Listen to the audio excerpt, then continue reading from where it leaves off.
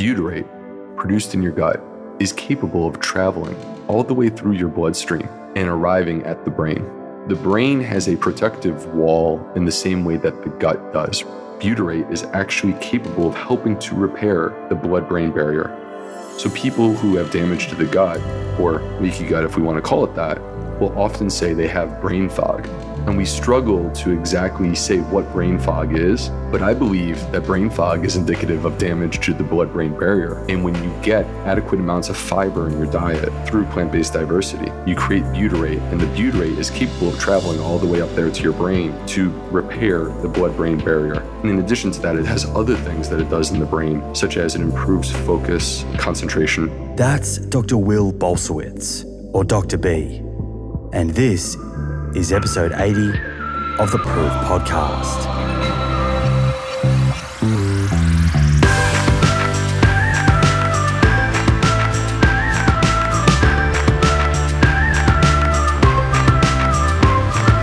Hey friends, gosh, these weeks are flying by. I hope you've had a positive day full of good vibes. Welcome back, or for new listeners, welcome. You're tuning in to the Plant Proof Podcast, and I'm your host, Simon Hill.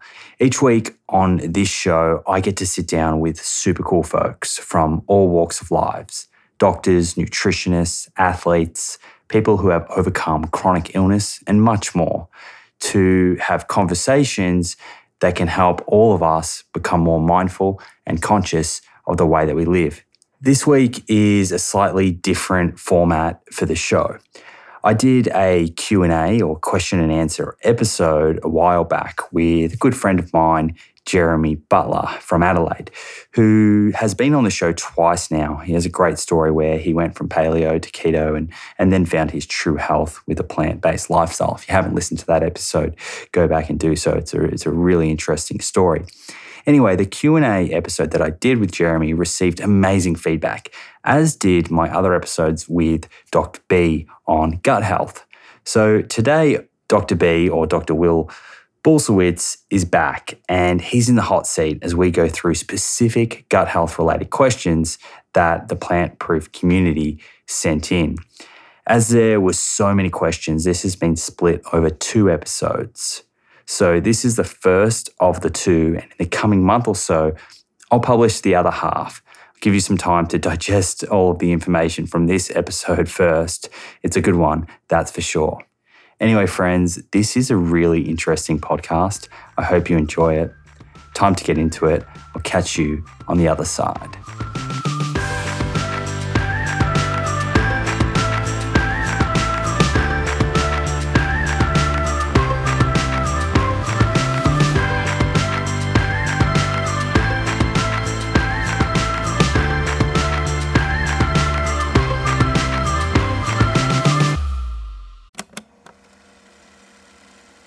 One of the best ways to track our health is to regularly get blood work done, so we can take a peek under the hood and get a feel for the state of our cardiometabolic and hormonal health. You can do this with your local doctor, or you can use a service like Inside Tracker. The nice thing about Inside Tracker is they make the process super convenient. You can organize their phlebotomist, a person who draws blood, to come to your house or office to do the blood draw. A few days later, your results show up in the Inside Tracker app, and they provide lifestyle recommendations based on whether a particular test is suboptimal, normal, or optimal. I've checked Inside Tracker's lifestyle recommendations, specifically the exercise and nutrition ones, and I can confidently say they are evidence-based and in line with the information shared in both my book and on this show. They even added ApoB to their ultimate plan, based on recommendation from myself and others.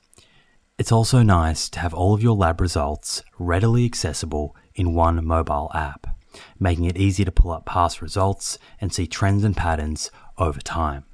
Get 20% off the entire Inside Tracker store. To get started, go to insidetracker.com/Simon for this exclusive offer. That's insidetracker.com/Simon.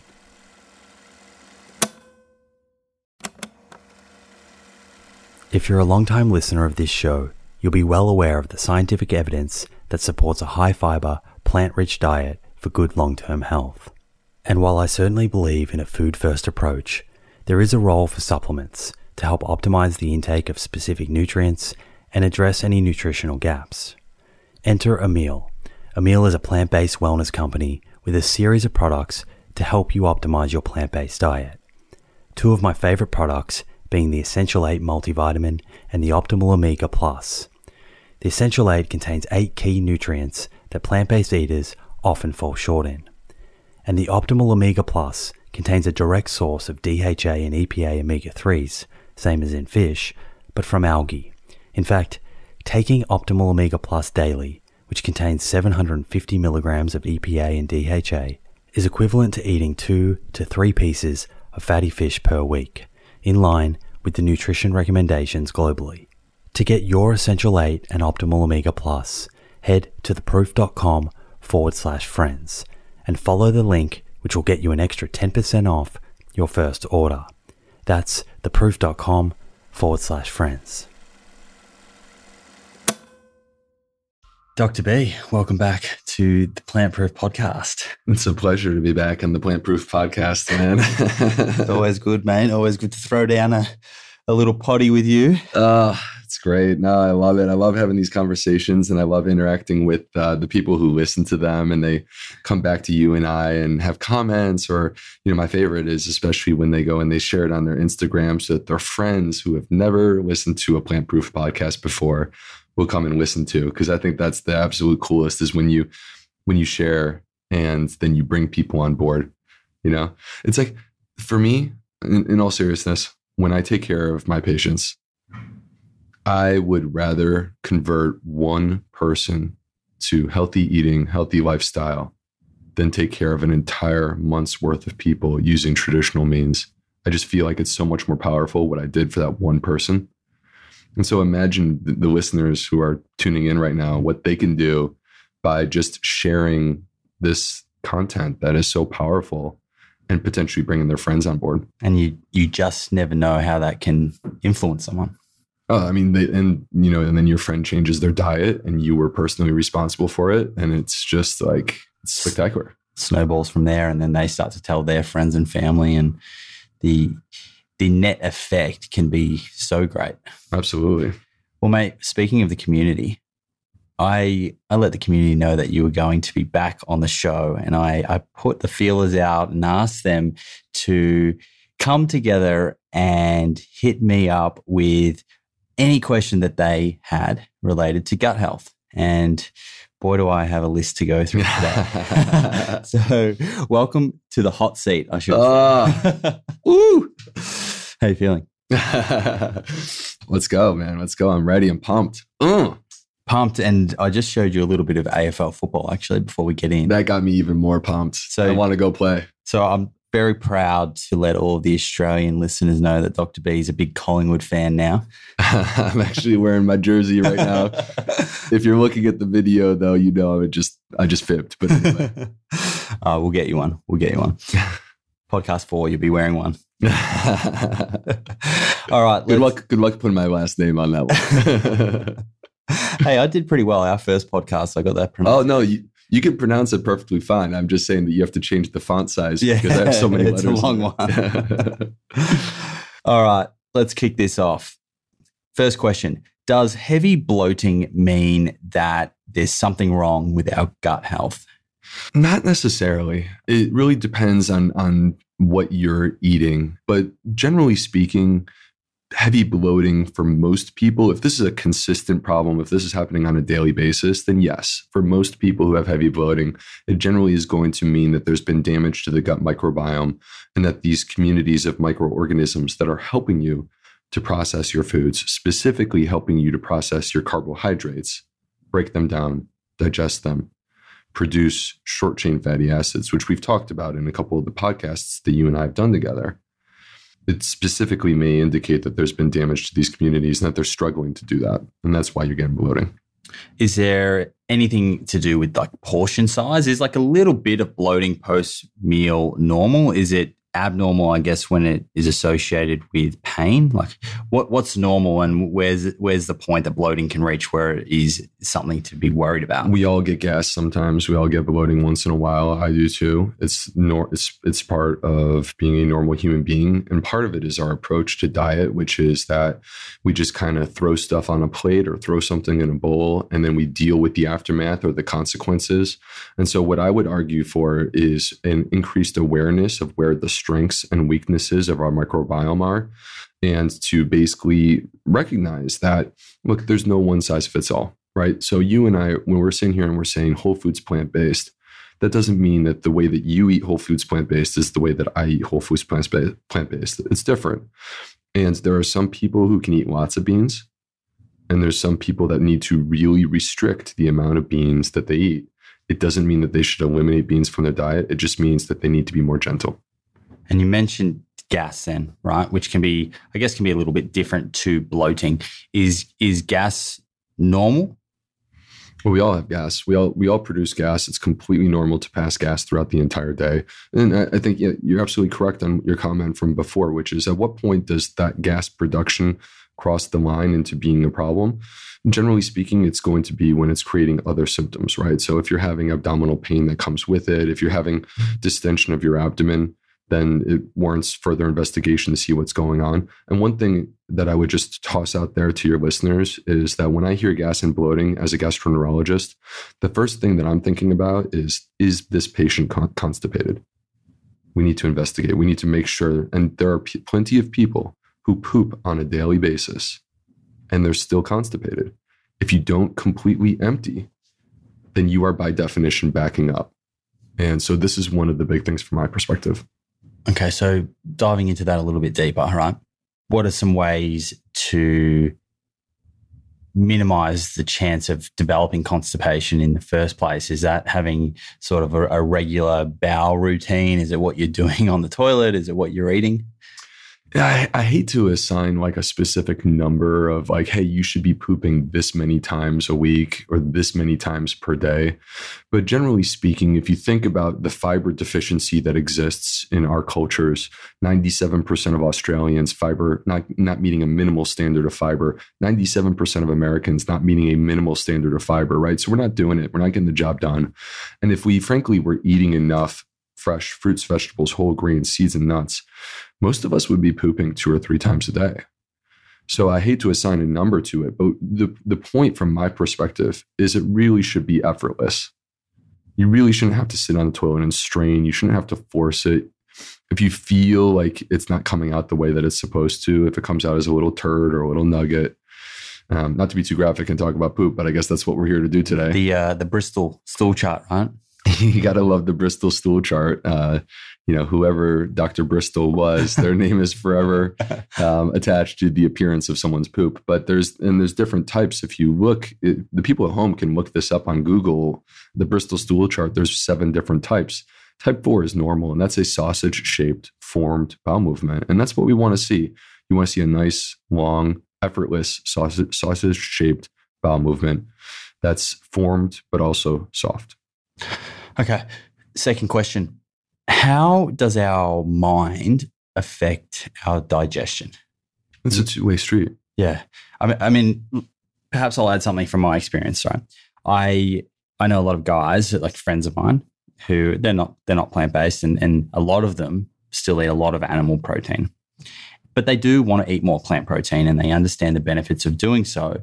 But some of them have had experiences with beans, for example, where they almost fear them.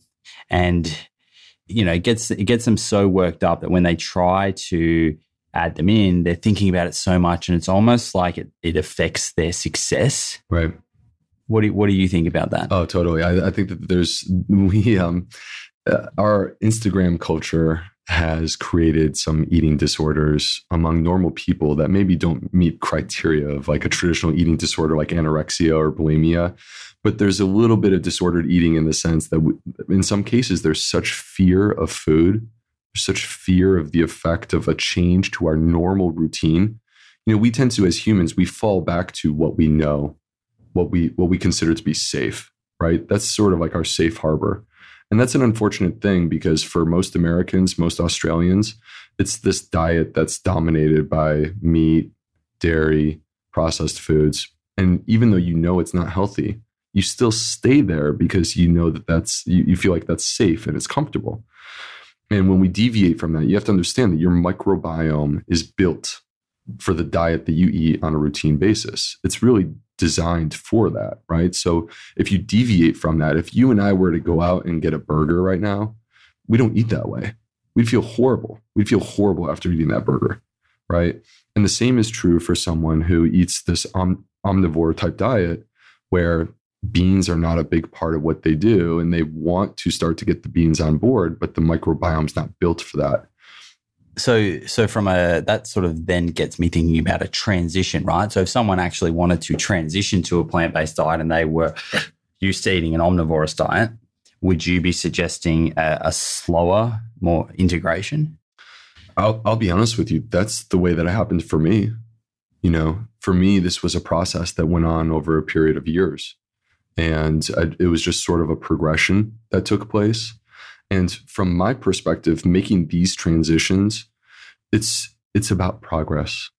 It's not about some specific timeline or, hey, you got to get this done in this period of time. It's about what is your goal and what can we do to work towards that goal? Then looking at, I guess, the mind at an almost deeper level, right?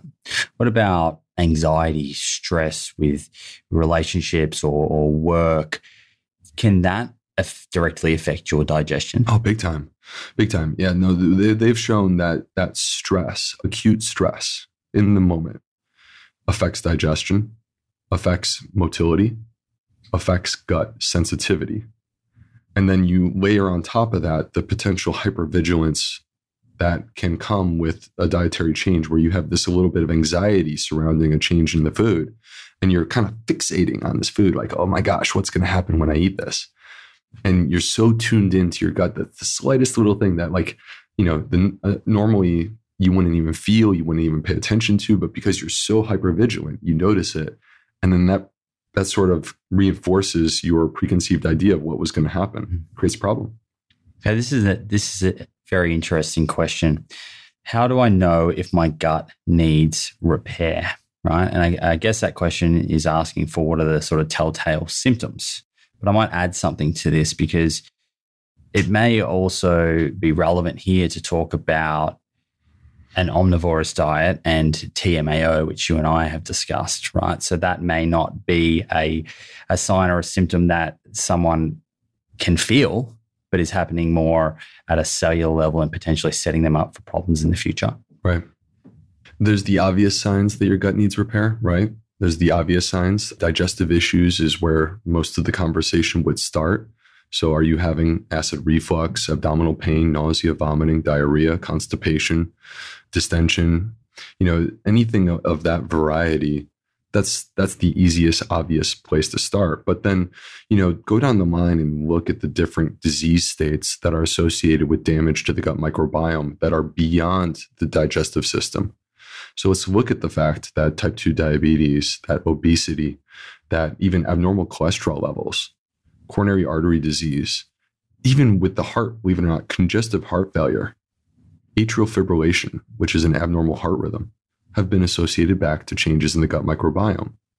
Anxiety, depression, migraine headaches, autism, ADD, all of these things come back to the gut. All right. So we can wait until disease arrives and then we can fight and struggle and hope to be able to push back that disease to the point that it's no longer a part of our life. Or we can acknowledge the importance of the gut right now for every single person who is listening to this podcast right now. And we can say, this is too dang important.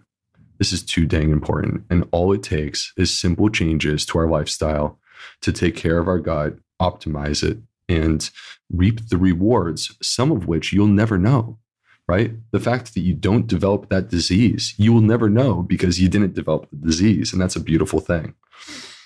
But then let's layer on top of that the idea of these silent but deadly things that can be going on with the body, right? So when you have digestive issues, it's not silent, right? You consume that meal and you feel unwell. You have bloating, gas, abdominal pain, maybe some diarrhea or constipation. It's obvious. It's overt. It's capturing your attention. What is not obvious or overt or capturing your attention is the development of coronary artery disease. And the pathway that this happens, which you alluded to, is through the production of something called TMAO. All right. And this is a complete game changer. This is a complete game changer. And I give a standing ovation to the doctors at the Cleveland Clinic who are the ones who have been figuring this out. Because the way that it worked, and by the way, the Cleveland Clinic is, most people would argue, this is the #1 heart program in the United States. Okay.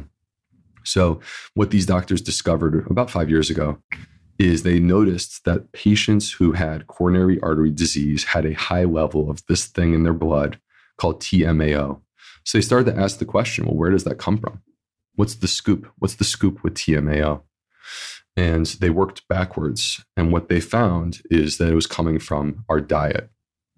Okay. And there's 2 things in our diet that basically can promote the production of TMAO. Carnitine, which is a component of red meat, and you'll also find it in some energy drinks, which is kind of disturbing. Or choline. Choline is found in animal products, animal meat. It's found in egg yolk, high-fat dairy. Yes, you will find it also in some plants.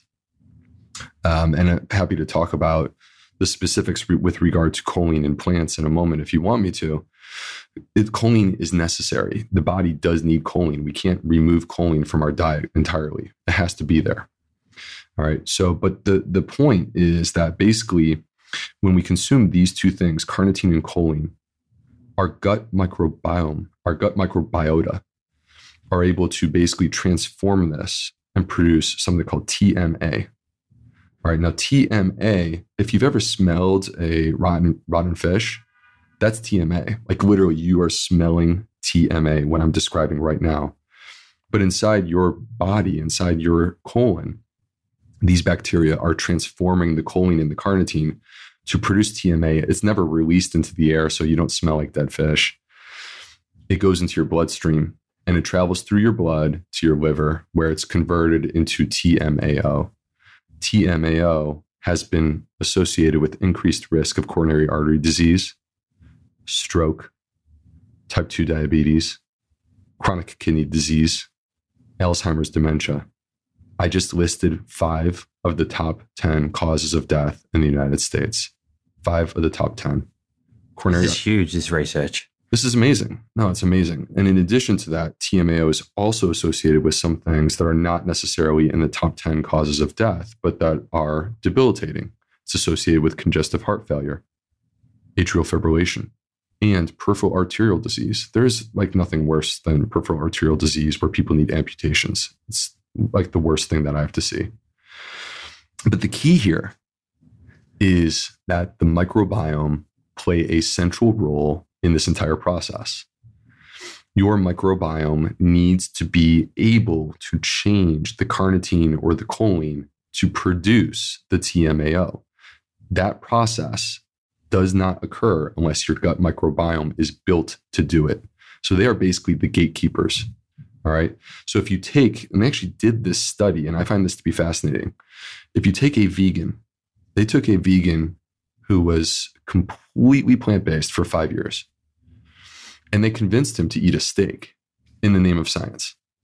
And so this gentleman agreed to do this, and they measured his TMAO level multiple times over the following 24 hours. So there would have been a lot of carnitine in that meal. Absolutely. A lot of carnitine in that meal. And you would expect that there'd be a significant amount of choline as well. And so he eats this steak. And what is this TMA level when he starts? It's effectively 0 because the guy doesn't have a microbiome built to produce TMAO. What is his TMAO on every single data point during the 24 hours? The answer is the same for all of those. It's 0. It's effectively 0.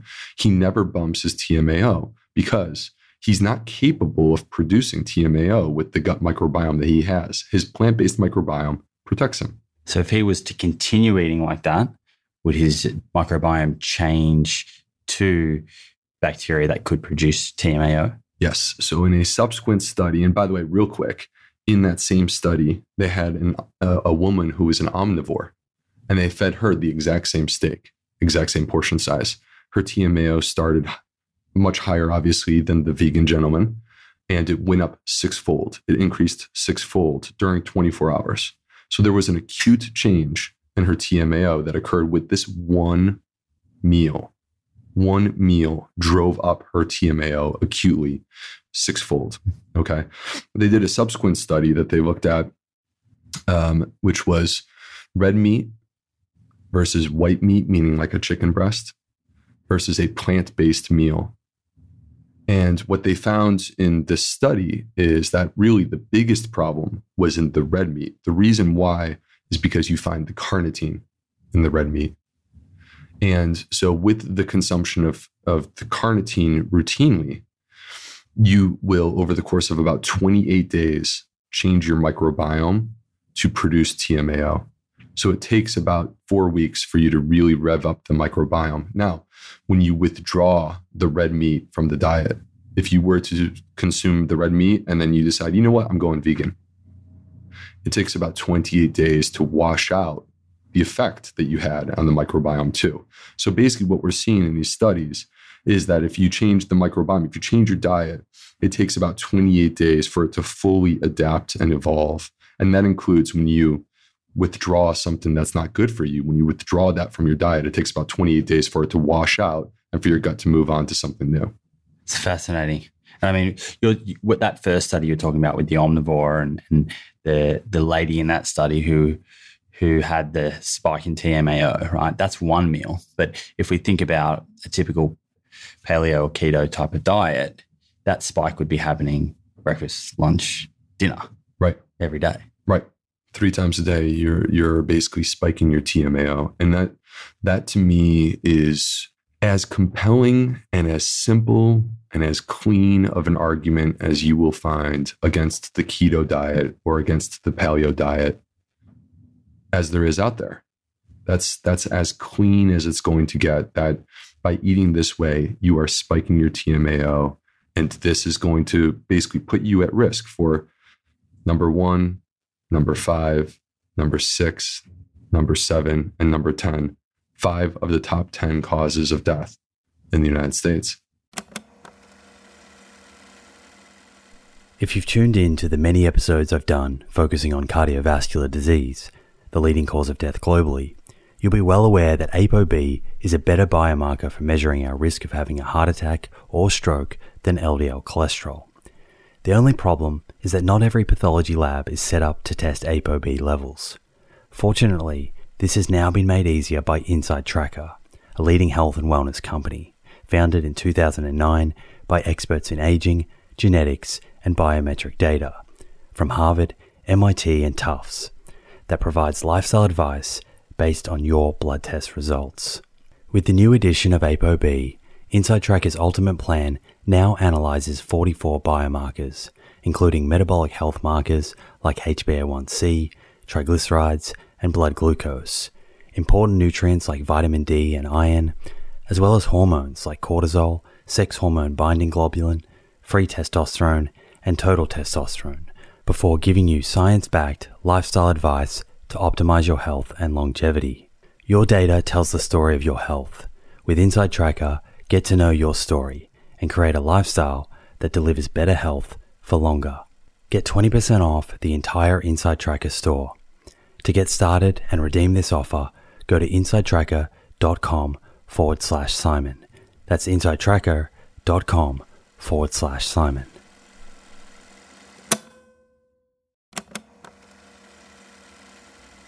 Hey friends, the scientific evidence on lifestyle habits that lead to longevity is clear.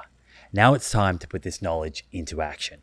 I'm excited to announce the Living Proof Longevity Challenge, a 12-week program to build evidence-based lifestyle habits to optimize longevity. My team and I have transformed over hundreds of hours of conversations with experts on aging, nutrition, and exercise into a life-changing 12-week program that will challenge you to develop habits that lead to a longer, better life. This is a unique opportunity to gather health data about yourself that has the potential to change your life for the better. You'll start by testing 10 longevity biomarkers that tell the truth about where your longevity stands right now, today. Following that, you'll get a personalized longevity score to guide your 12 weeks of habit building that will boost your score and improve your biomarkers for the better. After the challenge, you'll retest your 10 biomarkers and see the proof of how powerful these science-backed habits really are. Head over to theproof.com/livingproof to download your zero-cost copy of the Living Proof Longevity Challenge today. That's theproof.com/livingproof. Look forward to joining you on this journey. The great thing is it only takes 28 days to change your bacteria. So there is hope. It's forgiving. Yeah. The gut is forgiving and it will adapt to whatever you choose to do. And this is one of the big themes when we talk about the microbiome is its ability to adapt to the choices that you make. You're the one who's pulling the trigger. You're the one who's deciding that you want to eat this way or that way. And your gut microbiome will change with you. But here's the thing we talked about in a prior podcast, postbiotics, right? Postbiotics. Postbiotics are the byproduct of bacterial metabolism. They're not necessarily good. Postbiotics can be short chain fatty acids, which are amazing. All right. You get that from fiber. Postbiotics can also be TMAO. So this is sort of the antithesis of short chain fatty acids. We want more short chain fatty acids from consuming fiber. We want less TMAO. And you see where this is coming from in our diet. Tell me everything that we know about archaea. I know you get excited about archaea. I love archaea. they're really cool because so if you think about life on our planet, there was a period of billions of years where humans did not exist. And so there was this period of time where the archaea were the only life on this planet. That was 3.8 billion years ago. That we basically found some, I guess, a patch of soil in Greenland that shows that these archaea were around 3.8 billion years ago. And there were not even any other single cellular organisms. So archaea are single cellular organisms, similar to bacteria, similar to other organisms like fungi. But the difference is they're not exactly the same. You wouldn't classify archaea as bacteria or as fungi. They create their own, basically kingdom.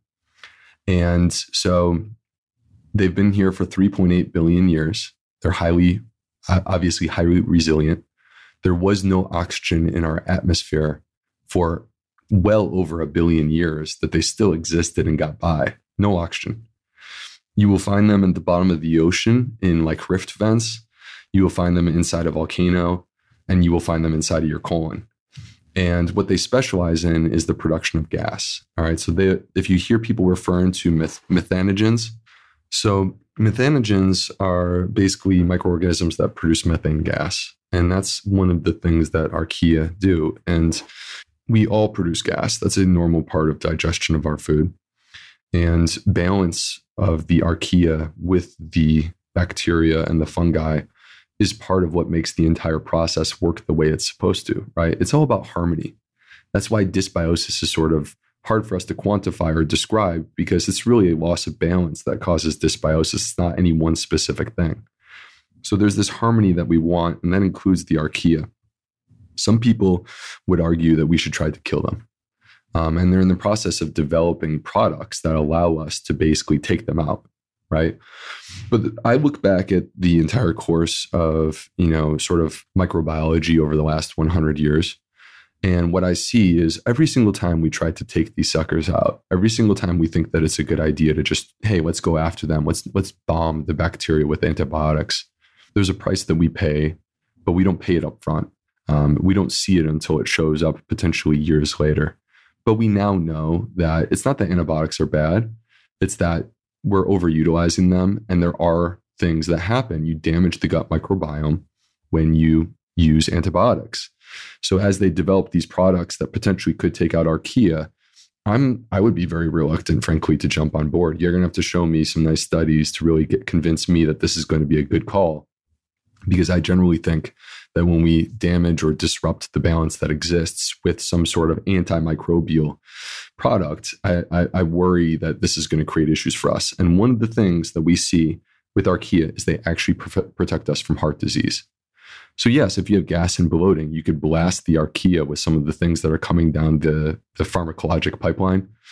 You could blast them, and then we'll see what happens 30 or 40 years later if you develop heart disease. So what's the mechanism? Like how are they actually protecting us from heart disease? So here's what's interesting about the archaea. The way that they prevent heart disease is, we discussed just a minute ago that the gut bacteria produce TMA.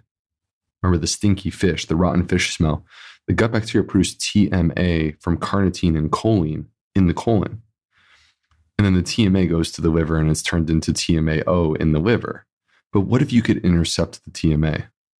What if the TMA that's produced could be transformed into something that cannot be turned into TMAO?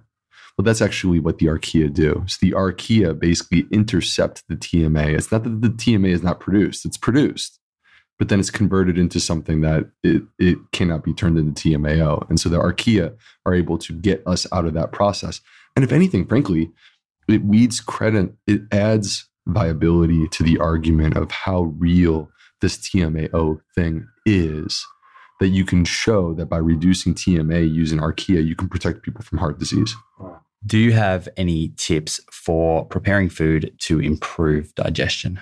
Gosh, there's so many things that you could do, and I would love to hear what your suggestions are. And where I would start with me, I'll just toss a couple minor ones out at you. But to me, like I think that everything becomes much more palatable in a soup.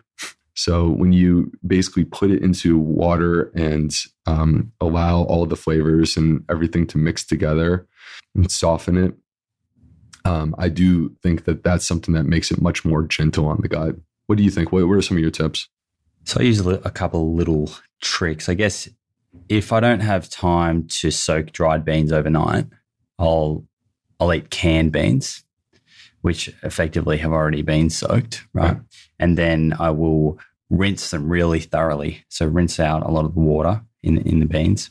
And I'll do a similar thing, I guess, with rice. I'll try and soak rice overnight if I can and rinse that really thoroughly again before cooking with it. I find that those help. Also soaking nuts, seeds where you can, but keep it pretty simple. That's probably the most preparation that I do. Right. Yeah. I mean, I personally don't feel like we need, sometimes I feel like we're hyping ourselves up a little too much to worry too much about these little specifics with our food. And, in some regards, it's kind of like, look, let's keep it simple and let's just aim towards abundance and diversity in our diet and enjoy the different foods. And again, recognize that what foods work best with me may be a little different than the foods that work best for you. It's a lot more lower hanging fruit to go for first. Totally. And just don't do silly things like eat raw beans. You definitely should not eat raw beans. Yeah, then I think Simon is referring to a conversation that we had offline where there was, ironically, they called it Healthy Eating Day in Japan in 1988. And when they did this, they undercooked the beans at Healthy Eating Day. And they had an outbreak of digestive distress on the people that had that particular dish. And, this incident that occurred, I mean, it's crazy that we're still talking about it more than 30 years later, because frankly, it happened. And the following day, everyone was back at work. No one was hospitalized. No one was seriously hurt. There was some digestive distress that occurred. And it's been since attributed to lectins. And so this is where sort of the theory or the idea that lectins can harm us, lectins which are found in high quantity in our legumes, but that which are ubiquitous in nature, that we all have lectins. I have lectins, you have lectins. It's a part of cellular structure throughout nature. And so, but this is where this idea that lectins are bad sort of was born to some degree. And I'll just tell you that there really hasn't been substantial science to say that lectins are a problem or to be feared. If anything, if you were to look at the weight of balance of science that does exist in humans, what you would find is that we think that lectins protect us from cancer. Last time I checked, that's the number 2 cause of death in the United States and in most countries after heart disease. So we think that lectins protect us from cancer. But the other thing we know is that 99% of lectins disappear with simple cooking of the beans, like not pressure cooker. I'm just talking about boiling them. If you buy canned beans, they've already been boiled. So the lectins have already been removed. You just rinse them, like you said. So I think it's one of these things that you can sell a book. There's a lot of hype around. And you can hype it up. And if you are a medical doctor who is intelligent, you can weave together a story based upon test tube studies that aren't really looking at, humans. They're looking at what happens in a test tube when you take an unnatural quantity of a lectin with an unnatural environment, test tube.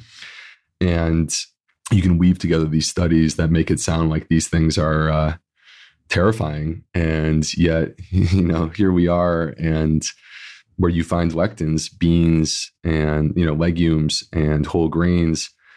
To me, I would make a compelling argument that those are the healthiest foods out there. And legumes, you could go down the line and look at the different conditions: heart disease, stroke, cancer, longer life expectancy. Yeah, well, there are commonality in populations that live long lives. 100% in the blue zones, and whole grains are in there too. And believe it or not, there was a study that you and I haven't had a chance to talk about this one yet. We talk about a lot of this stuff, but there's a study commissioned by Bill and Melinda Gates, that basically looked at global population health. And what they found is that the main driver of death across the entire globe is our diet. And country by country, they went through and they said, well, what is the lowest hanging fruit? What is the main thing that we would change if we could change one thing? And guess what they said for the United States? Beans. Whole grains. Whole grains. Eat more whole grains. But the legumes were there too. So, I mean, these things, and you know what's cool? These guys, beans and like legumes and whole grains. I know we're getting a little off topic from the original question, but I mean, we're talking about best friends here. We're talking about like Bert and Ernie from Sesame Street. You know what I mean? These guys are best friends because they pair so well. Isn't it interesting how many countries found rice and beans as a part of as a staple in their diet, right? And there's a reason, because when you combine the two, grains, whole grains, and legumes, you get complete protein. That's what's cool, is that plants, if you isolate one plant and you say, do I get complete protein from this one plant? The answer generally is going to be no, right? But that doesn't matter, because that's not the way that we eat. You're not going to eat just one plant. We eat diversity of plants. And when you combine legumes with whole grains, you get complete protein. And that's the reason why this was a dietary staple around the entire world. If you take one thing from this podcast, that is it right there. Whole grains and beans. And shout out to PBJ. Yeah. Shout out to peanut butter and jelly. Good old PBJ, because the peanut butter is actually considered a legume. The peanuts are considered a legume. And so it's not a nut. And so you take that and you combine it with whole grain bread and you have a complete protein. So not bad. I've got to say, I think some of my favorite meals probably most of my meals contain a whole grain and a legume.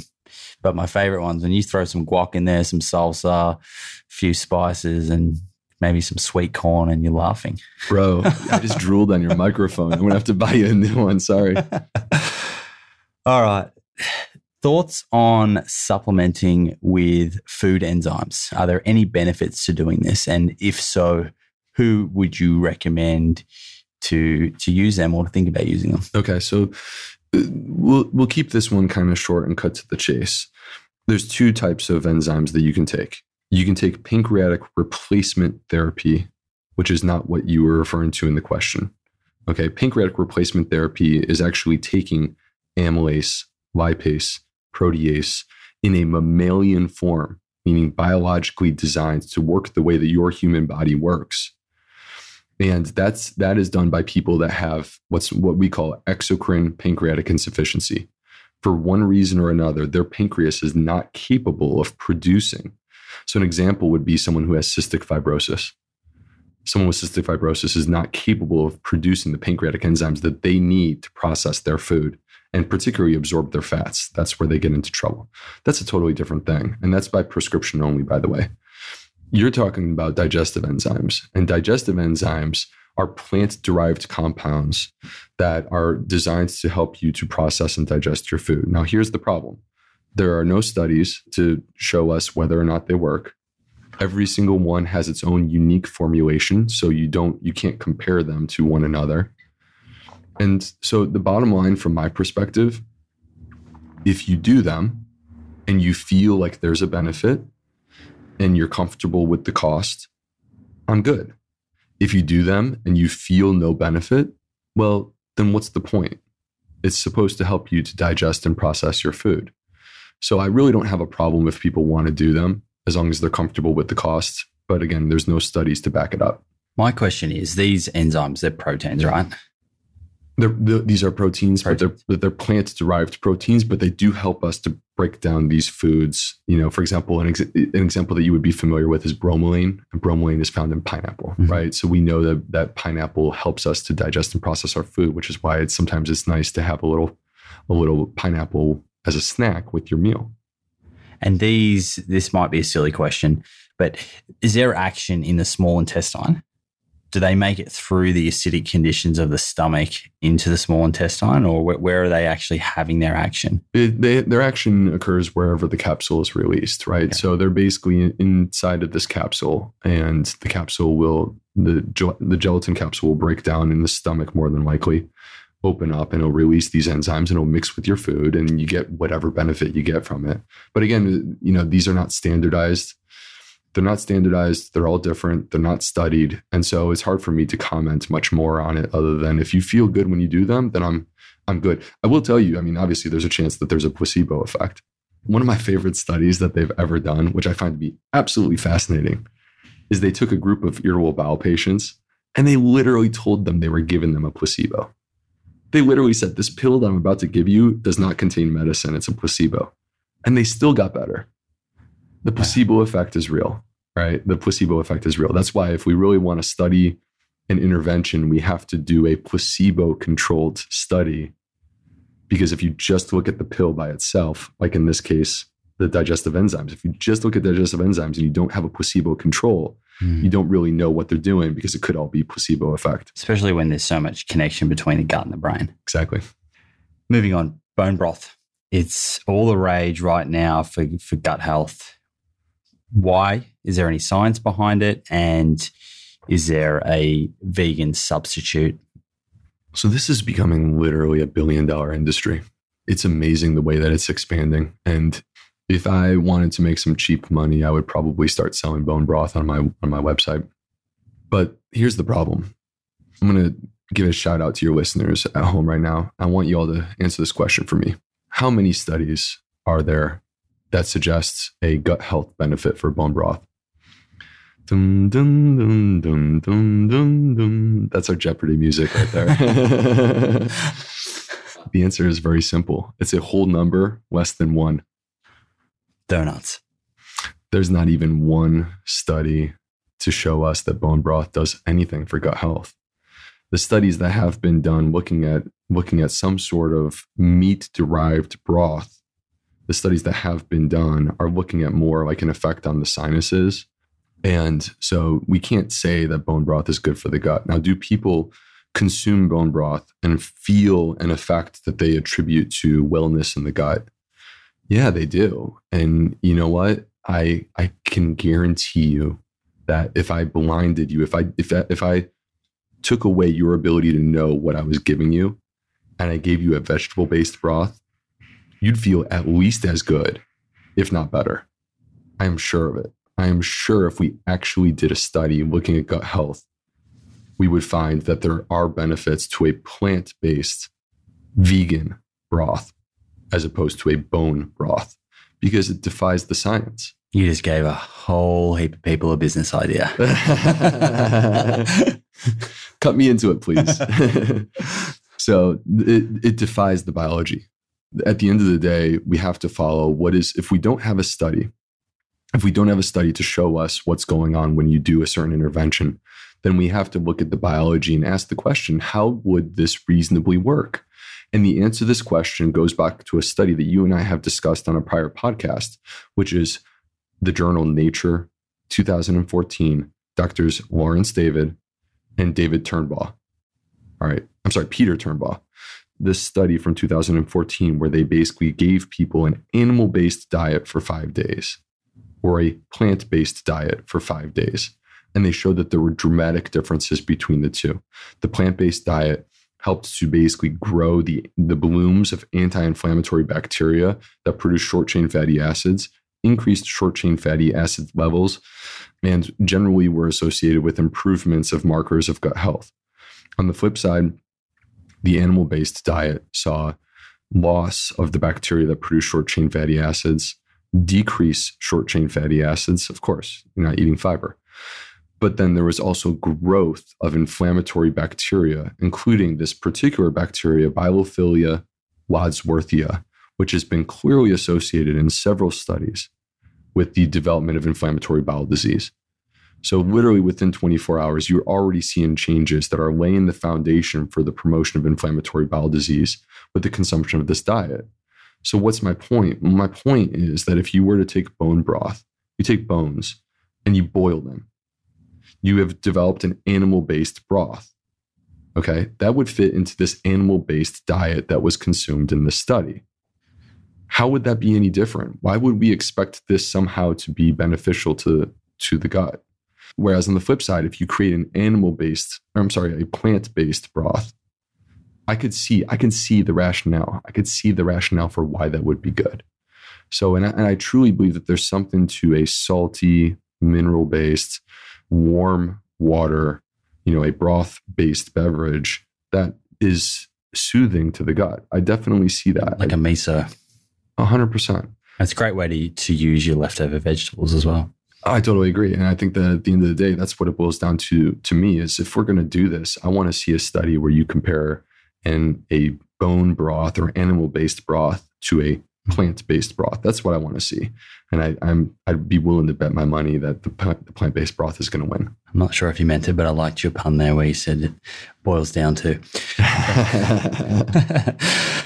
All right, this next one's interesting. And I was lucky enough to have a quick squiz at your book. And there is a chapter that covers this. So without giving away absolutely everything, and we'd be talking for 30 minutes on this question, but please recommend one or two of the top things to eat for gut health. So to jump into this, and I want to hear what you think too, but to jump into this, I would first say this. Gut health is built on a foundation of plant-based diversity. That's where we start and we go from there. So when I say the one thing, this one thing, well, if I could pick one thing, it would be plant-based diversity. So I'm kind of punting when I do that. But that being said, when we do plant-based diversity, it's okay to have foundational foods. It's okay to acknowledge that there are some foods where the benefits outweigh any sort of negative effects so much that we should have them in our diet on a daily basis. And so when I think about that, to me, and I'm thinking about the gut, I would probably start with legumes, me personally. What do you think, Simon? I was going to say legumes and whole grains. Boom. That's exactly what I was and sticking to more whole foods rather than processed plant-based foods. Oh, that's a critical point too, is that it's when you process a food, you are stripping away basically the nutritional value that exists there. And you're making it where it gets less and less nutritious. And eventually you cross the line where it's not just that it's not nutritious anymore, it's actually hurting you. And so that's the problem with food processing. So like, for example, take wheat. Wheat is an interesting topic because when we refine wheat to make white flour, what do? Well, there's 3 parts to the wheat, to the seed. And that is the endosperm, the bran, and the germ. Okay? Those are the 3 parts. And what they do is they strip away the germ and the bran. They strip those away. Well, that's where the fiber, the minerals, the vitamins, the protein, that's where all of that is. And what they keep behind is the endosperm. The endosperm is the starch. So essentially, when they make white flour, they've stripped away all the nutritional value. They've kept behind the starch. Now, starch isn't necessarily a bad thing, but when you're doing it in an unnatural form because you've stripped away the fiber and all the other stuff, it is a bad thing. And that's how you create white flour. And then what they'll do, this is the classic food industry move, is then they'll add in some vitamins and minerals to enhance it. And they'll say, oh, this has been enhanced with vitamins and minerals, and they'll mark the price up on us. And then it might say on the front 7 seed or something tricky. So you think it's a whole grain product, but it's not really. That's exactly right. Yeah. And for what it's worth, is whole grain flour as good as the seed in its natural form? Absolutely not. Because what happens, even if you were to keep the bran and the germ in there and grind it, what happens is you lose resistant starch. So resistant starch is effectively the same as prebiotic fiber. It's a prebiotic. It feeds and nourishes the healthy bacteria that live inside of us. So you are stripping away one of the healthiest parts of the food. And I think to add to that, I've got a study here. I actually spoke about this recently, which talks about a processed plant-based diet versus an unprocessed. And it was a paper, 2018 paper that was in the Journal of American College of Cardiology. And they looked at 116,000 people who at baseline had no chronic disease. And they scored their diet based on the quality of it. So in this group, there were omnivores, but then there were also plant-based people as well. They gave positive scores to plant-based foods, and they gave negative or reverse scores to animal foods. And then they went a step further, and they broke the plant-based foods down to healthy, which were like whole grains, fruits, vegetables, nuts, legumes, everything we're talking about, and less healthy plant foods. And these were like processed juices, sweetened beverages, refined grains, fries, sweets. And what did they find? They found that those who adhered to a more whole food plant-based diet, so they had a higher score, rather than the unrefined, less healthy plant-based food, had substantially lower coronary heart disease. So the data's coming out, and this is one of I spoke about this because of the importance of, as brands are jumping onto the plant-based trend, about realizing that just because something says plant-based on a packet doesn't necessarily mean it is healthy. When you and I are talking about plant-based, really what we're referring to is whole foods plant-based. And, it's almost too good to be true to consider that fruits, vegetables, whole grains, seeds, and nuts in their native, natural form, the way that you would grow them, are essentially universally healthy. Like, yeah, you can do crazy stuff. You could go and eat one food all day long, and that would be ridiculous. That would be completely ludicrous. What are you doing? And you could hurt yourself if you do that, right? But if you were to just consume the entire bounty of nature in its native state, you'd be incredibly healthy. I mean, you really would be doing the best that you possibly could with your diet. And the problem is what us humans do to these natural foods when we, basically change them, distort them. I mean, frankly, sort of pervert them in a way. And we turn them into something that they were never in the first place. And then we're surprised when we have negative effects in our diet. Truly, junk food vegan is not that healthy of a diet. It's really not. Whole foods plant-based is where we all need to be striving to be. The next question, this one's quite interesting. So this person says, I find it difficult to eat enough when exercising and healing my gut at the same time. So I think what they're saying here is that when they're referring to healing their gut, I think they're talking about perhaps eliminating some trigger foods. And in the process, they're finding it hard to get the calories that they require to perform from a physical activity perspective. It's going to be hard to really, truly heal your gut if you're restricting your diet and you're eliminating foods. And then if you're trying to push yourself and increase your caloric intake at the same time, you're sort of setting yourself up to fall on your face in a lot of ways. I do think that there's value to, in this particular case, if you have damage to your gut microbiome, I do think that there's value to supporting your gut. In addition to doing a diverse diet of whole foods, I do think that there's value to adding in prebiotics and probiotics in this particular scenario, because I've seen a million times in my clinic where by doing that, you are helping to promote healthy gut microbiota that then allow you to be better at processing your food. And then it makes it easier for you to transition in terms of ratcheting up your caloric intake.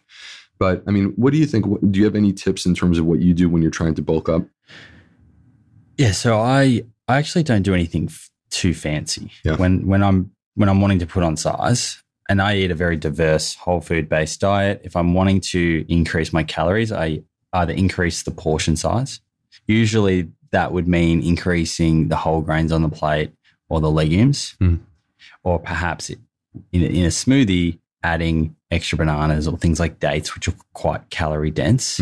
But for me, it's more just portion size, or potentially throwing in an extra meal or two, so the frequency of the meals across the day. Do you add any sort of fat to try to add more calories in there? Like, will you add like peanut butter to your smoothie or anything? Yeah, that's and certainly, like, I'm not afraid of fats as long as they're coming from the right type of fats. Right. So I'm not dumping a heap of coconut oil into my smoothies, but I will peanut butter or almond butter or almonds themselves or peanuts themselves or walnuts. I do a lot of walnuts, right? So love those. And then you're getting your omega-3s, hemp seeds, flax seeds, all of that sort of stuff that can add up and get your calories right up pretty quickly, even avocado.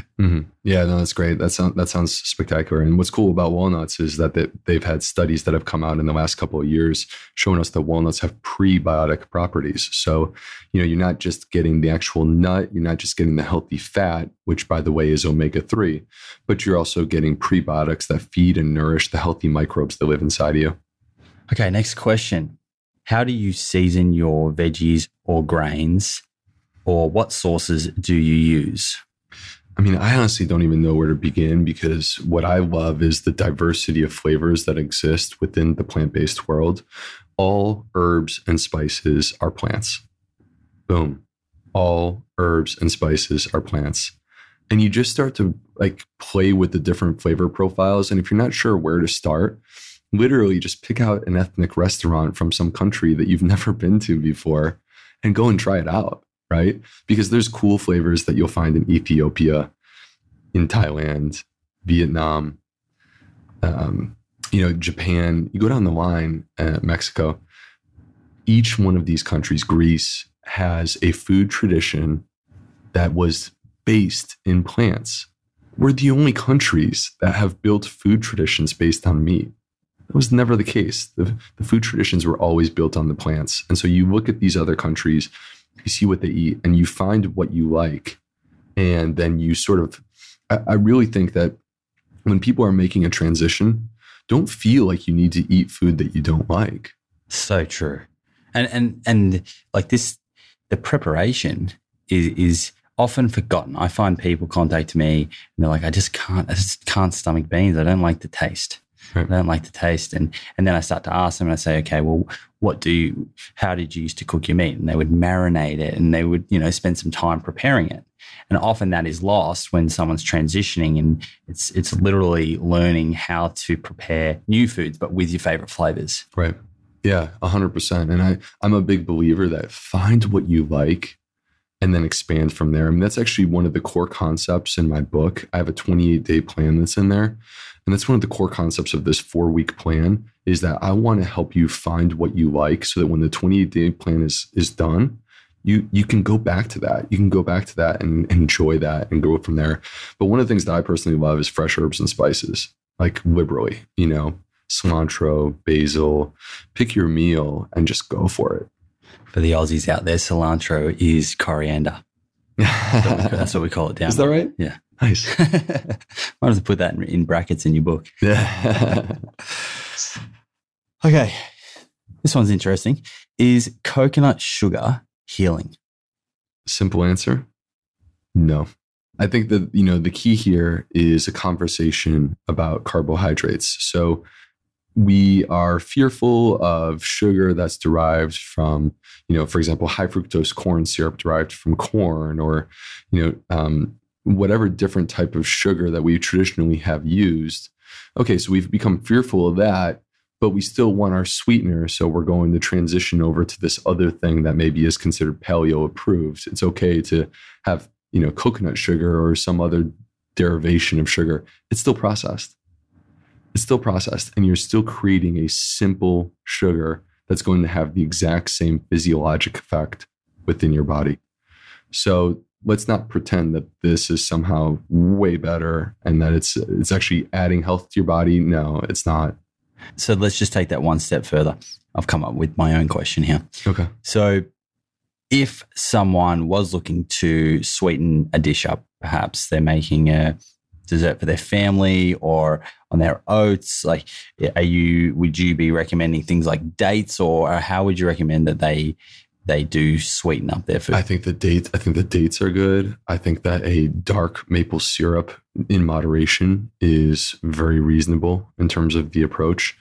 If you feel compelled to use a product, to me, the ones, again, in moderation, like don't go overboard here, but the ones that I would look at would be stevia and monk fruit. Those are the two that I would look at in terms of a product. So, but yeah, I think that dates, or I think that maple syrup are very reasonable ways to go about it. And, again, in moderation, we don't want to make this a dominant part of our diet. What's your take on kombucha? Okay, so let me say this. I love kombucha. What are you drinking there, actually? It's not kombucha. It's some sort of tea. But I love kombucha. I do drink it routinely. I sense a caveat coming here. But the issue is that the hype has gotten away from us. All right. The hype is ahead of the science right now with kombucha. People are drinking this thinking that this is a silver bullet, that you can fix all your problems by drinking kombucha. It's simply not the case. Is it a superior alternative to some other beverages? 100%. Are you better off drinking kombucha than you are drinking, some sort of Coca-Cola, Diet Coke, some sort of soda? 100%. I think that you're better off drinking kombucha. Should we be pounding kombucha, going overboard, drinking 16 ounces or more per day? No, it's way too much. I worry about the acidity of the kombucha. It's very acidic. For me personally, when I drink kombucha, it's literally just a few ounces, 3, maybe 4 ounces. And then what I do is I actually add a lot of water and I dilute it down. And one of the things I worry about is the effect of the acidity on our teeth, because it can erode away our enamel. So routine consumption of the acidic kombucha can create issues for us over the course of time. Let's not pretend that this is the healthiest beverage that exists. The healthiest beverage that exists is free, and that's water. I've got a few dentist friends and they often talk to me about, you mentioned the acidity then, but they talk about sort of lemon and lime in your water. Right. And they recommend, for the same reasons, for enamel to, after you've had a drink like that, to really rinse your mouth out with water. Right. And there's people out there who do the apple cider vinegar thing. Like I don't personally do that, but if you're doing the apple cider vinegar thing, the same would be true for that. Yeah.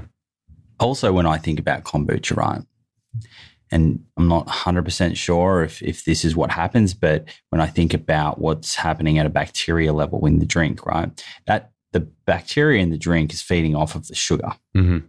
Now, would it get to a point when there is no longer sugar left and the bacteria would die? And is there a potential difference, I guess, in the effectiveness of kombucha that is fresh versus something that's been in a bottle, like a long shelf life kombucha?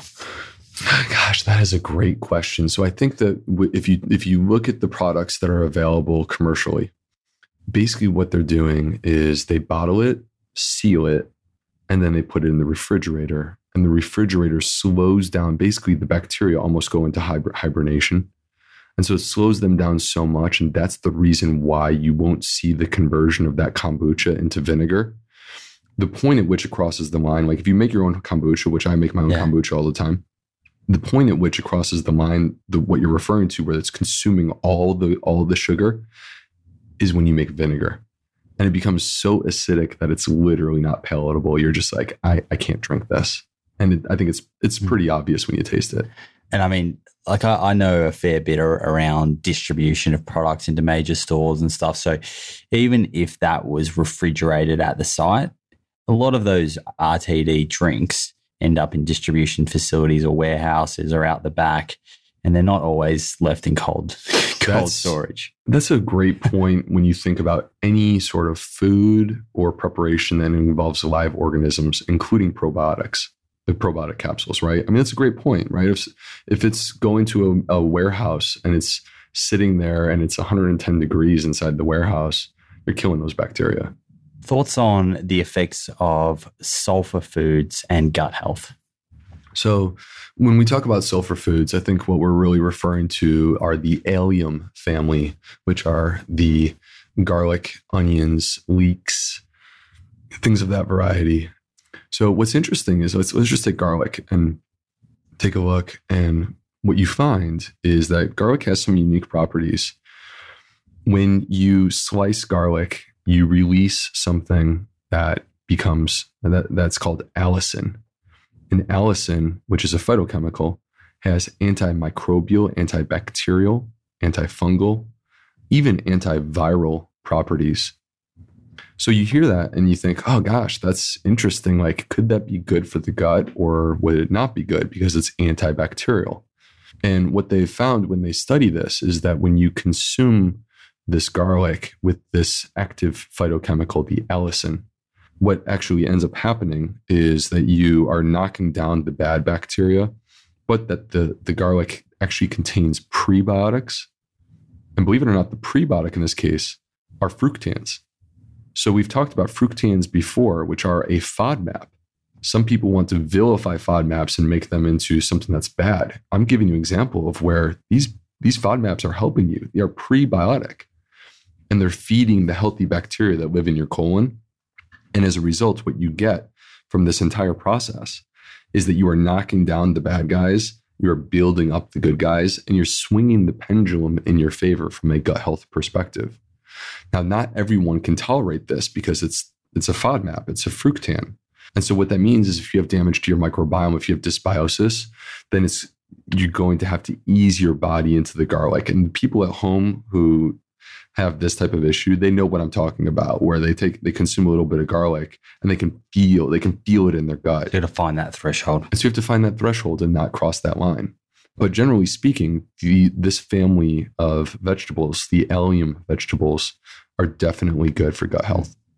And I think I'll add something onto that. So I know in my reading recently, I came across a study that was looking at iron absorption and also zinc absorption, actually. And they were looking at what foods or nutrients can increase non-heme iron absorption specifically. And I think most people would know that vitamin C has been shown to increase non-heme iron absorption. And what they found that in addition to vitamin C, vitamin A also did, but they found that the addition of onion or garlic to meals that were rich in non-heme iron increased absorption by up to 73.3%. Oh my gosh, that's very exact. Yeah, I got that right here. I got that right here, Dr. B. Well, that sounds fantastic because personally, I love onions and garlic in my food. I love the flavor that they bring. And I know it's not for everyone. Again, some people have different thresholds of how much they can tolerate, but I love what they do. And one of the tricks from my perspective that I really dig, I call it, and I wrote about this in my book, I call it chop, then stop.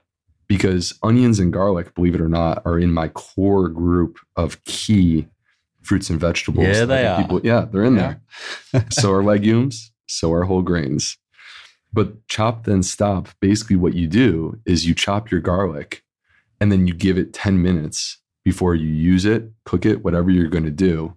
What you're doing by chopping and then stopping is you're allowing this enzyme to be activated to produce the allicin. So it's pretty cool. Isn't that incredible? Yeah.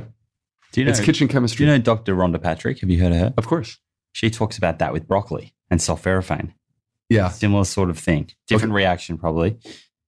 Okay. What's interesting is, I don't know if you knew this, but sulforaphane is also, I make a big deal about sulforaphane in the book. Let's go there. And so what's cool is we're talking about cruciferous vegetables. Okay. And broccoli sprouts are an example of what I'm about to describe to you. But basically, cruciferous vegetables contain something that's supposed to protect them from invaders. Okay. Protect them from bugs, protect them from other animals. And what it is they contain separate containers of something called a glucosinolate and an enzyme called myrosinase. And it's fascinating to think about that these plants evolved to have this because they're separated. They don't connect to each other. The only way that you can connect them to each other is to break the plant, which is what you're doing when you eat the food. And when you do this, it sets off a chain reaction where basically the glucosinolate mixes with the myrosinase, and you create isothiocyanates. Isothiocyanates, one example is sulforaphane.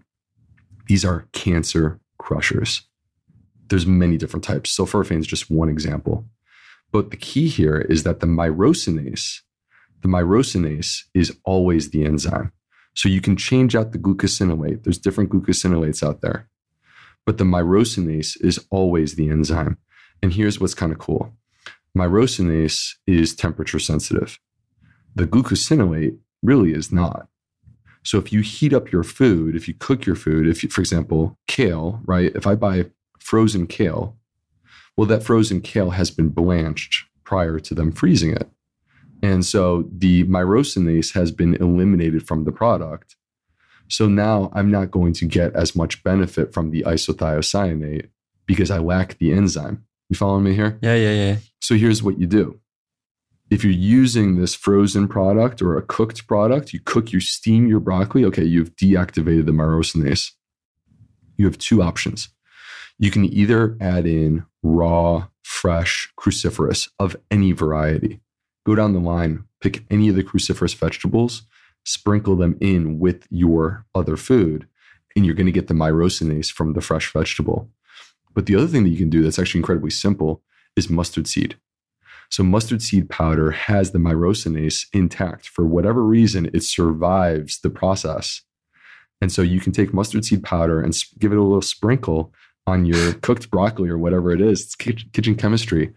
And you are producing your isothiocyanates and you are blasting cancer. I sent my girlfriend nuts doing this. Oh, there was a while. I mean, I still do it now, but there was a while there where every single night there was broccoli with mustard seed. So I just think that it's so cool, these little tricks that exist. And that's one of the reasons why I focused on the sulforaphane in the book, because this is something that's so simple for us to incorporate into our daily diet through broccoli sprouts. I really think do you sprout those, or you can either buy them locally? We buy them locally because we have them readily available, but they're not hard to do. And actually, believe it or not, in the book, I actually write out the steps of how you do the sprouting. It's not hard to do. It's incredibly easy. I'm wondering about the gut-brain connection and what specifically one can do to heal both. So I think it's a complex question, but perhaps a simple answer. So there's a two-way street of communication that occurs between the gut and the brain, and it goes both ways. There are over 30 neurotransmitters produced in the gut.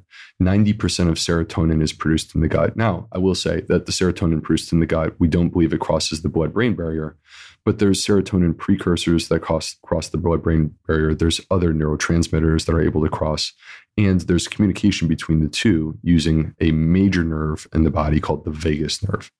So they're able to communicate with each other. And the key here is taking care of the gut. And let me give a shout out to my favorite thing, one of the big themes, which is short chain fatty acids.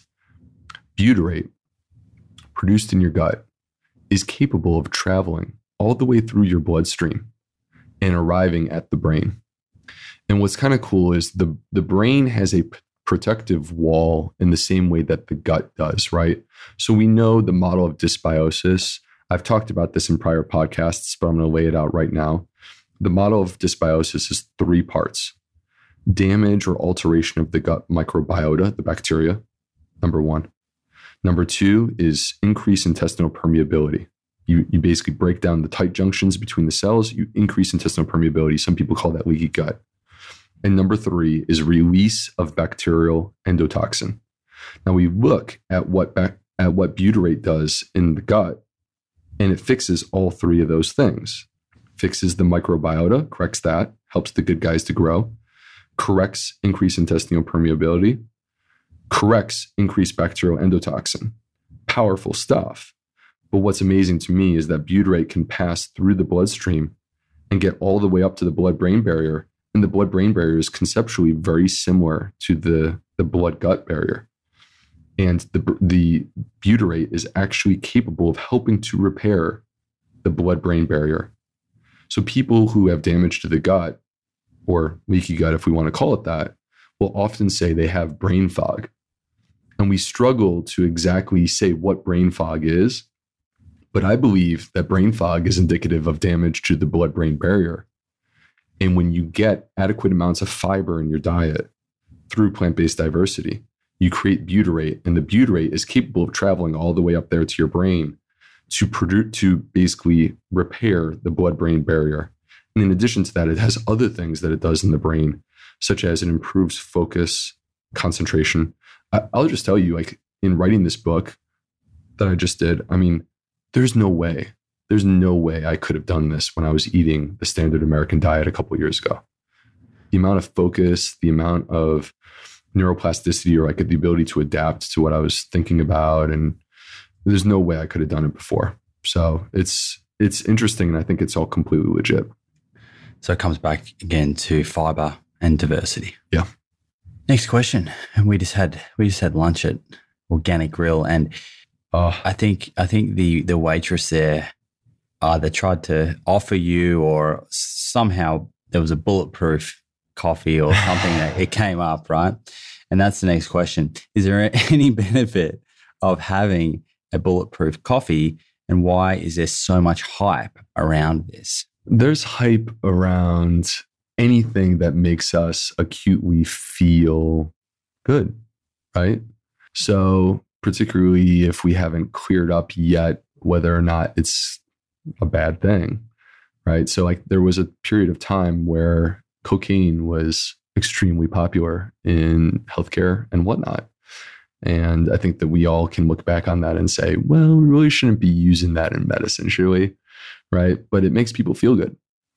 And if you combine caffeine with fats that are readily absorbed, I can understand where it gives people a certain feeling of euphoria that they interpret as being good for their body. But the problem is that what you're doing is you're taking a beverage that I honestly think black coffee is very healthy. I think that it's what we add to it that creates issues. And what you're doing is you're adding in essentially saturated fat.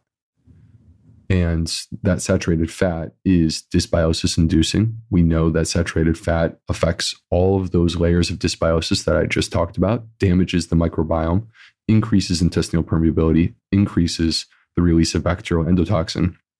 We know that about saturated fat. And we also know that the high fat butter is TMAO producing. So to me, you may feel good on a temporary basis when you do this, but it's not going to be good for you in the long run. I'd love you to cover IBS tips for managing IBS. Well, first of all, let's say that there was a great podcast that you did with Dr. Serena Pasricha.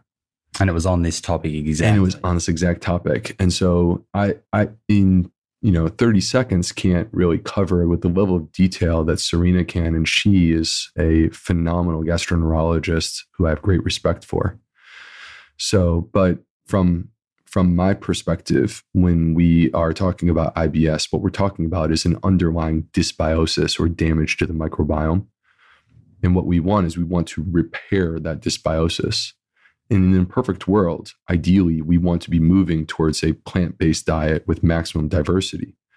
But to get there, it may take us time, and we may need the benefit of additional prebiotic fiber and potentially also a probiotic. Those are two supplements that I have had great success with in my clinic in people with irritable bowel syndrome and seen improvements.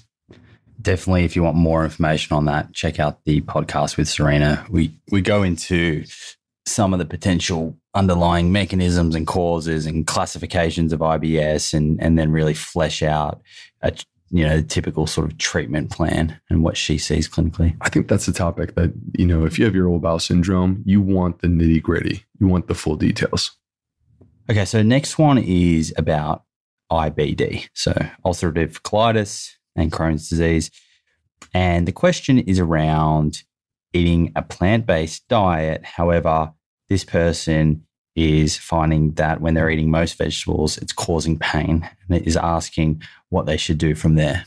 So The first thing I'll say is, again, a shout out to another Plant Proof podcast episode, which you did with Dr. Alan Desmond, who Dr. Desmond tends to focus quite a bit on inflammatory bowel disease when he does his podcasts and also in his clinic. And so I think that that's a great episode to really get into the details of this kind of topic.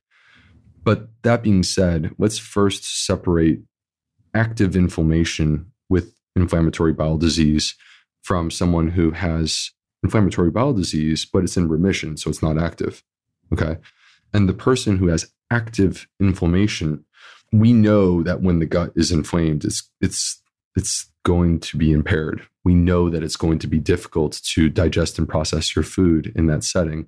So we want to try to make it simple and as simple and easy for your gut as possible. And that's where, to me, it comes back to, okay, what can we do here? Now is not the time for raw food. Now is the time for things that break down the food, make it much less complicated, much more simple. So like soups, to me, this is where you see the benefit.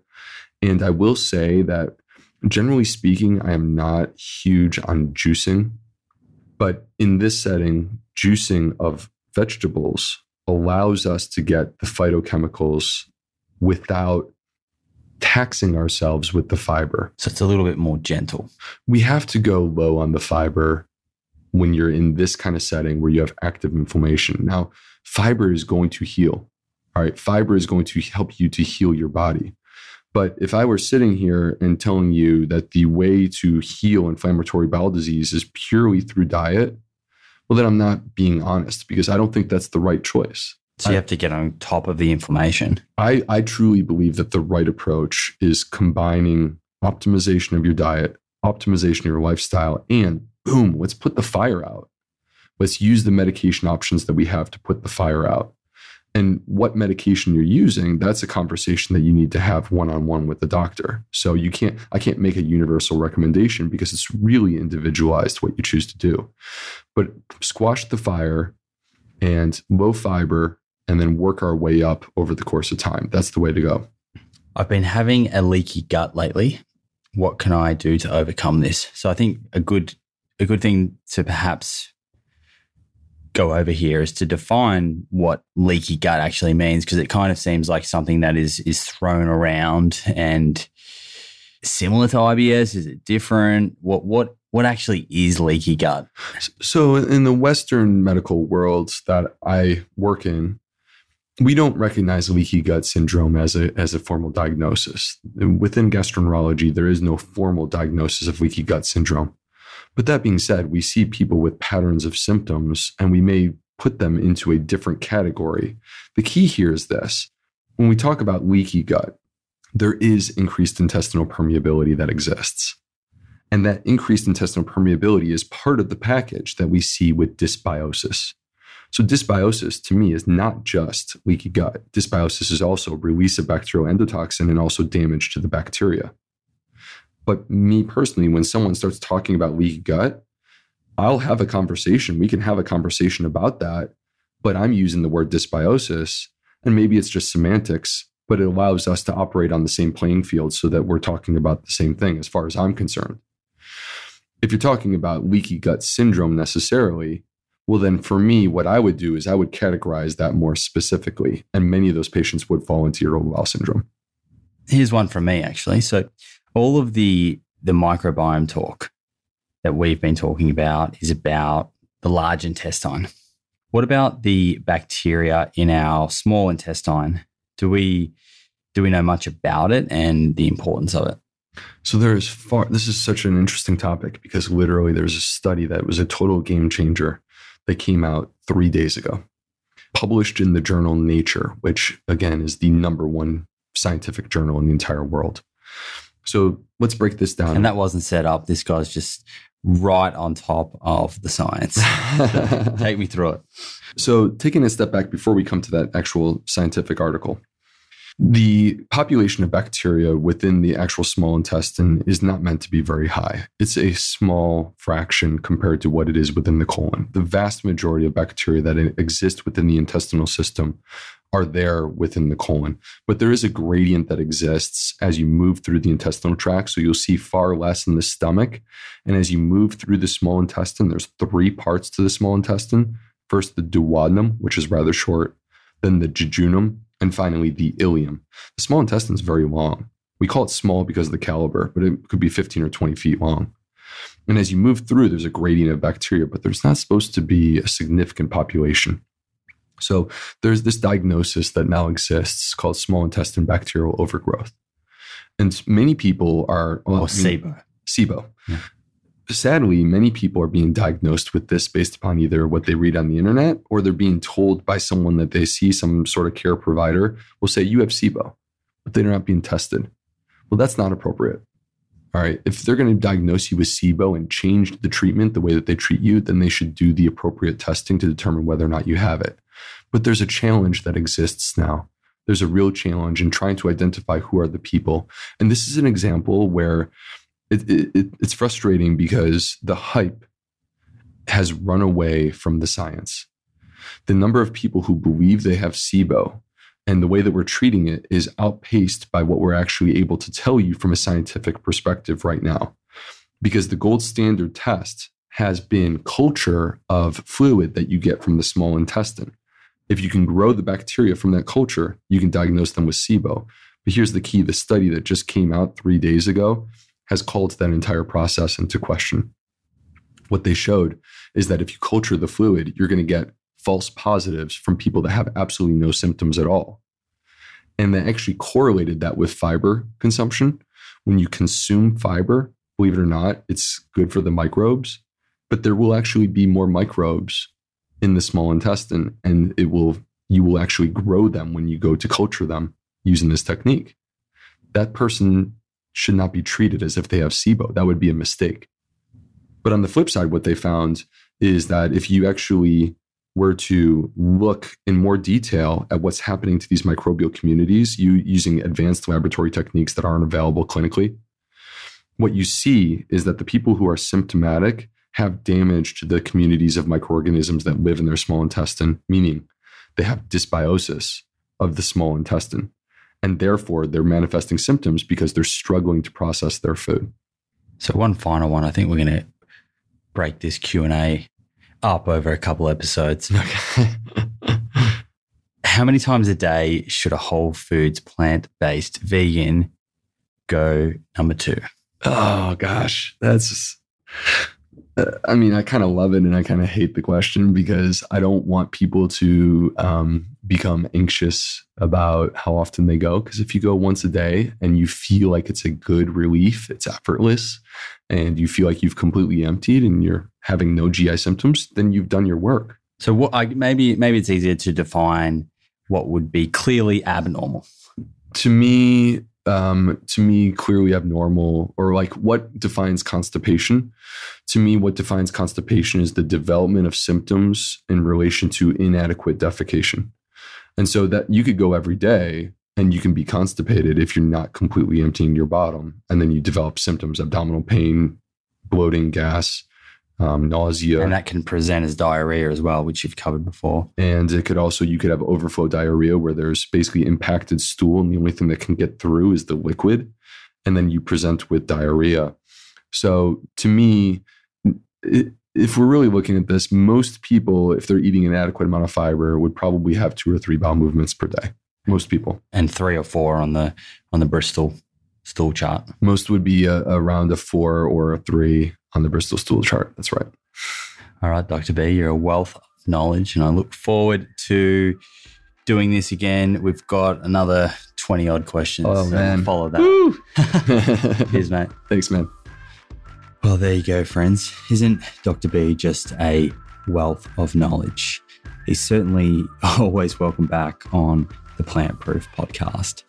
I think it's so important to source information from truly qualified experts, particularly when it pertains to complex issues like microbiome and gut health. I see too many ebooks and folks online claiming they are gut health experts, but they just haven't done the training or research. Usually they have an N=1 personal case study, and that's fine and inspiring in itself, but really isn't the type of person I want you to be seeking information from for your own health decisions. If you enjoyed today's episode, Will and I would love to hear from you. Tag us on Instagram at plant_proof and at the Gut Health MD. And let us know what you thought. And if you haven't yet and get a spare minute, please leave a review on iTunes. For those who already have, thanks so much. It really does help the show reach more people, which is a real priority of mine. That's all for today. I can't wait to catch you in the next episode. Until then, stay safe, stay positive. And if you're burning the wick at both ends like me, try to find some time to relax and quieten the mind.